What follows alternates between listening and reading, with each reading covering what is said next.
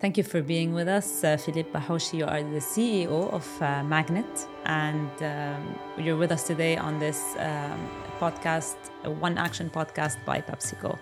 Thank you very much for being with us. And I think I'm going to start the first question about Magnet. What is Magnet? What do you do? Thank you. So pleasure being here, and thank you for inviting me. Magnet is a venture capital data platform.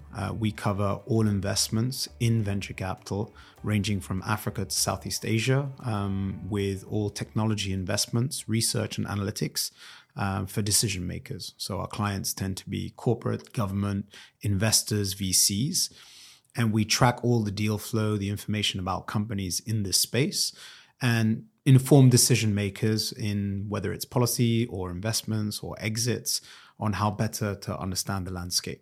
And, like during this time, have you seen more interest in anything related to like companies related to sustainability and climate and like these topics, if I may say, that are currently, the talk? Yeah, look, I mean, I'll come into some data. We recently released a report with CE Ventures, who are very into sustainability on the state of climate tech. But I think if you take a step back, venture capital is a little bit of a challenging concept to get your head around. So when you look at venture as an asset class, it's relatively nascent here in the region. I talk about the Middle East and North Africa. It's probably about 10 years old. And historically, until recent times where it's a bit more challenging, one of the concepts of venture is that it's scale at all costs. And so when they try to invest in companies, it's, are you solving a massive problem? Have you got a clear solution to a problem? Have you got a good team? Is there a big enough market, et cetera, et cetera? And it's an asset class, i.e. you can put money in a fixed deposit, you can invest in the stock market, you can invest in real estate. And if you want exponential growth, and while there's high rewards, there's high risks associated with venture capital, it's an asset class that some people allocate into. And the reason I give that kind of background is that when you then look into sustainability and climate tech as a sector within that concept, historically, in emerging markets, it's not necessarily the industry of choice for VCs. Why? Because in the end, you want companies to either be bought or to IPO them.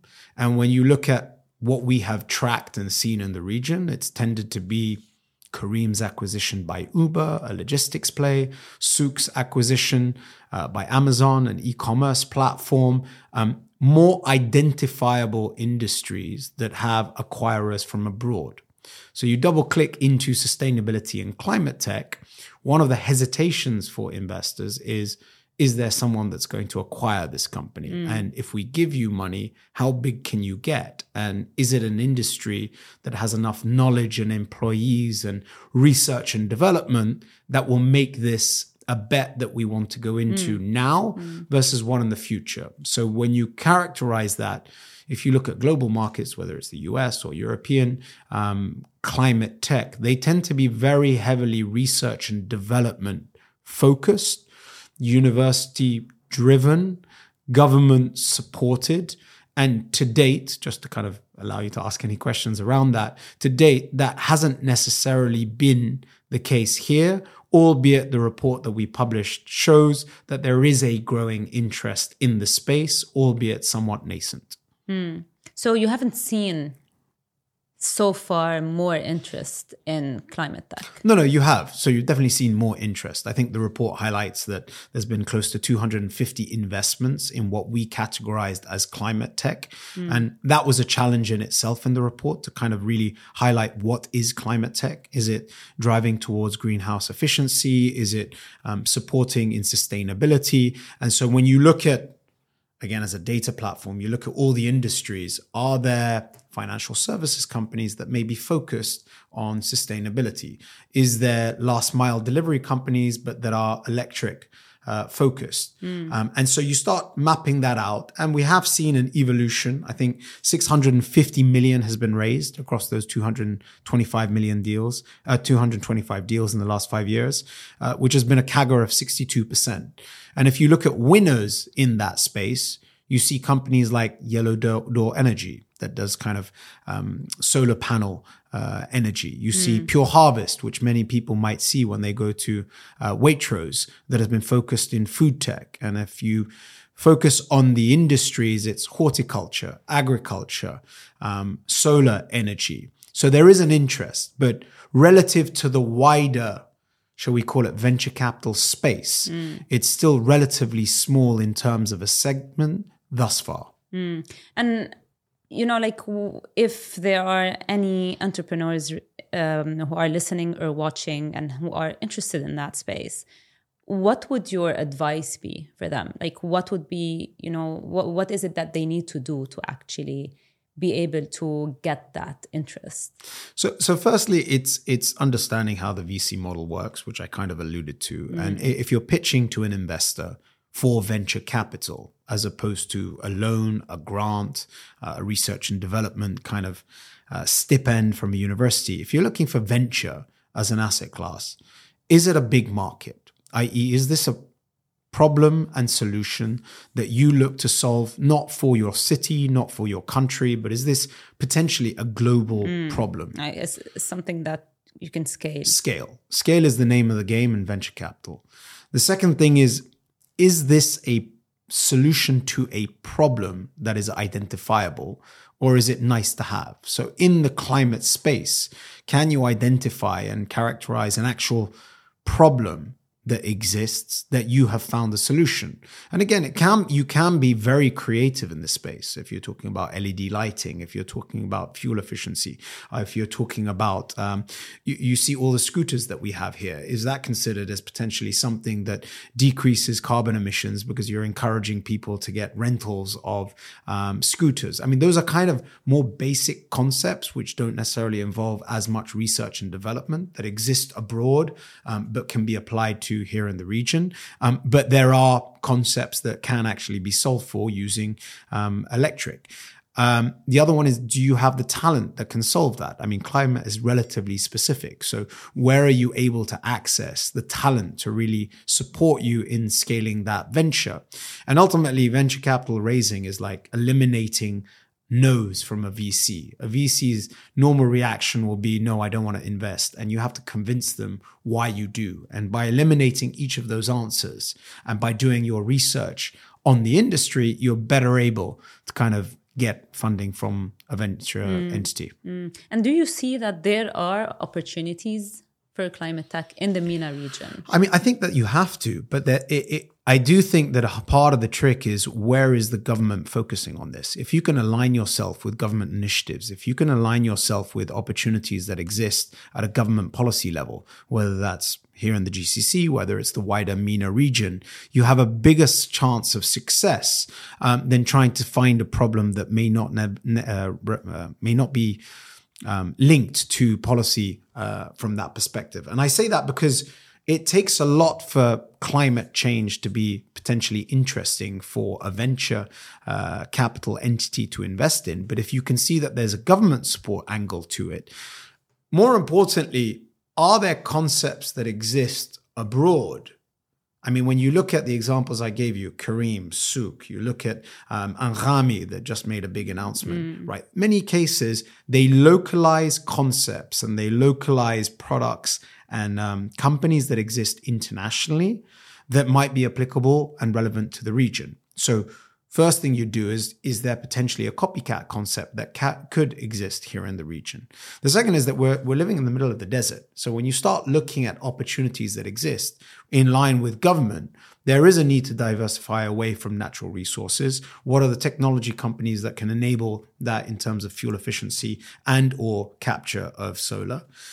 You know that many of the government initiatives here in the region are to be independent in terms of food production. So there is a huge, that's why it reflects itself as the leading sector in terms of the venture capital investment that's already taken place. Close to 50% just comes from agritech in itself. So is that something that you can focus on? Water and the need for water is clearly something that is high on the agenda. But what are the technology tools, whether it's delivery, capture, tracking, that can support that? So I believe that there's endless opportunities, but it takes people to kind of identify what's the biggest opportunity and potentially get elements of government support to get them going before venture clearly jumps into the asset class. So Yellow Door Energy is a great example. They received a PE buyout. It's a solar power, solar energy company. They've had several rounds of VC investment. They have a private equity buyout.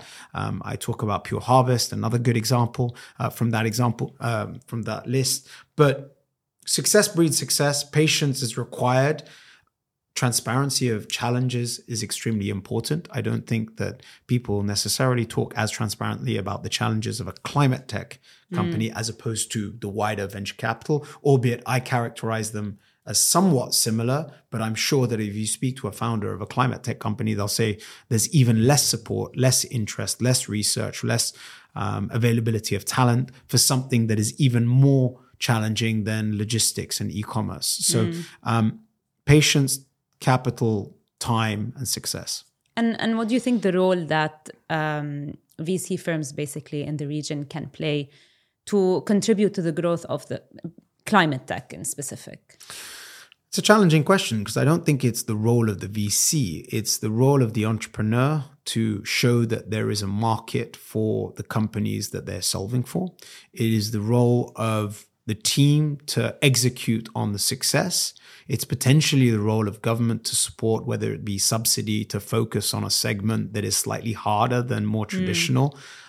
It's access to talent, whether it's research and development and universities being able to support in the development. In many cases in climate tech, I mean, if you take the examples that I gave you, your logistics startups, right? It's an app. Yes, there's people picking up and dropping off, and there's a human element to it. But the success of the venture is the scalability using an app.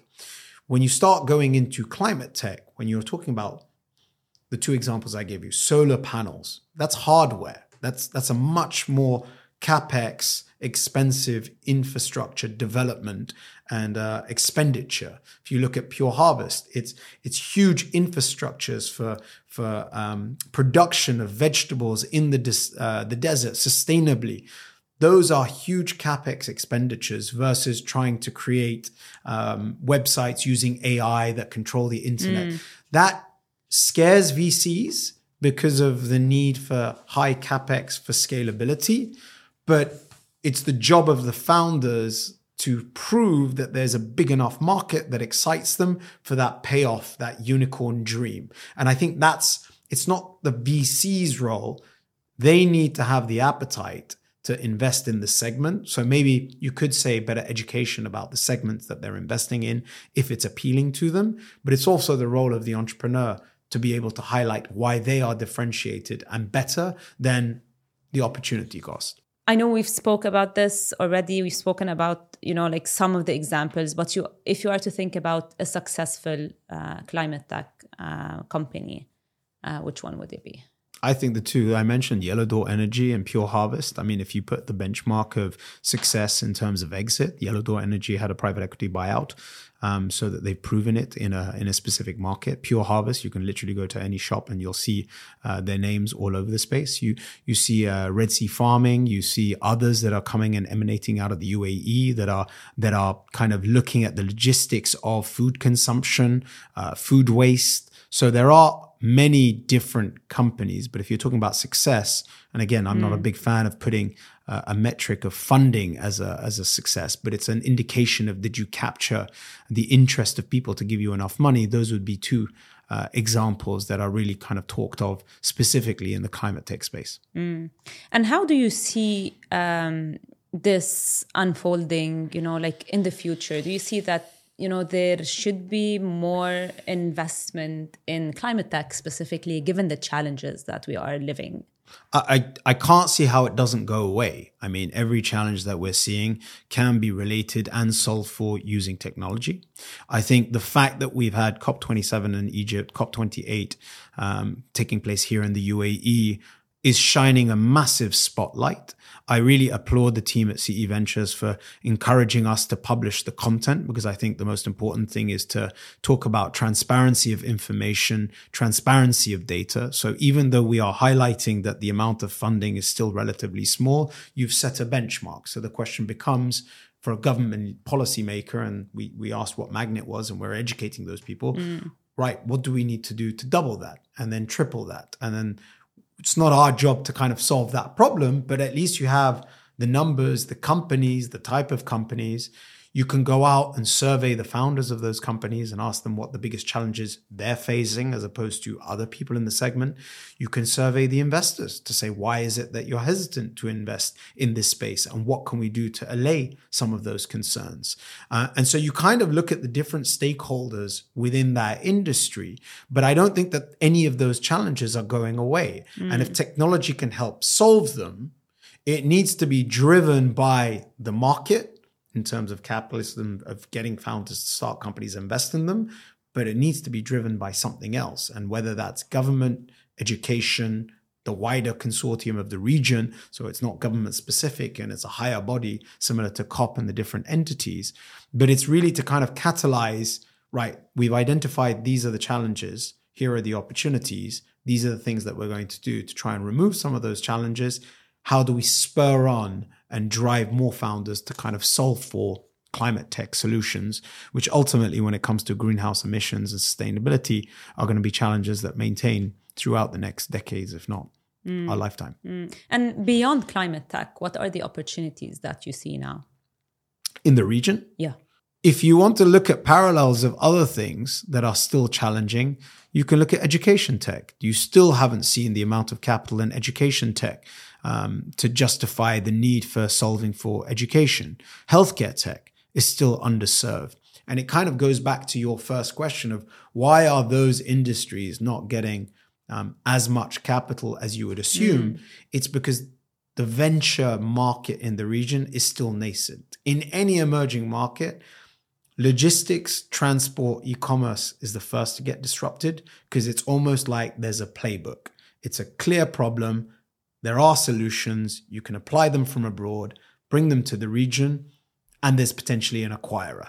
The next one to get disrupted tends to be financial services because it is a clear pain point, many of which, and this is kind of counterintuitive, but in so much as every one of those affects every one of us daily. Logistics is a daily. I need to get a car to come here.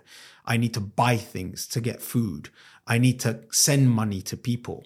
Sometimes the challenge with climate tech is to identify how does it affect you on a daily basis. And if you can't work out what that problem is, then it's sometimes considered a nice to have. Now we know en masse, it's a massive challenge, but how that applies to you and how you can make a difference in your day-to-day life is the biggest part of that challenge. Similarly with education, you still got schools. The other part of the problem is there's always going to be an alternative. Education, you go to schools. Healthcare, you go to a doctor. What is the part of the technology there that can be solved for using tech-based appliances? Hence, what is it that you can do really to solve for the climate tech agenda using technology? I wanted to ask you about, why do you think it's important that COP is happening here in this region? And how these startups can play a role as well in, being part of that process and part of the solutions and the objectives as well that come out of COP. I think it's a summary of all the things we've been talking about. It's shining a light on an industry. It's shining a light on a challenge. It's creating discourse and transparency of information. I believe there's a whole showcasing of startups that's going to be taking place at the COP28 pavilion. I know there's a mandate to kind of highlight what those solutions are. I go back to you don't know what you don't know. So if you start discovering them, whether you agree that they're good or bad, or whether they require funding or not, you won't know until you start meeting them. And if you want to change and solve these issues, then you need to be able to talk freely about them, both the positive things about them as well as the challenges that they're facing. And being able to host that here means that you can really localize some of those issues. A bit like what you saw with Expo. People begin to come and discover what's happening here. And if that inspires some people to come and set up here, be aware of challenges that they were unaware of because they've never visited the UAE or the Middle East. That really inspires people to start identifying challenges that they can help solve for. And I think that dialogue with the support of the leadership, the support of leadership both at a regional level, UAE level, down at a Dubai level and Abu Dhabi Emirate level, you can really help try and bring people together. And that's ultimately the goal of these type of institutions that we've seen, and parallels of that, whether it be COP27 that was in Egypt, when it was events like Expo that really proved bringing people to the UAE that were not aware of it in the midst of COVID, and seeing what the UAE was able to offer really illuminated dialogue, conversation, and ultimately you solve those problems, you get investment. Thank you so much, Philip, for being with us today. It's really been a pleasure. Thank you.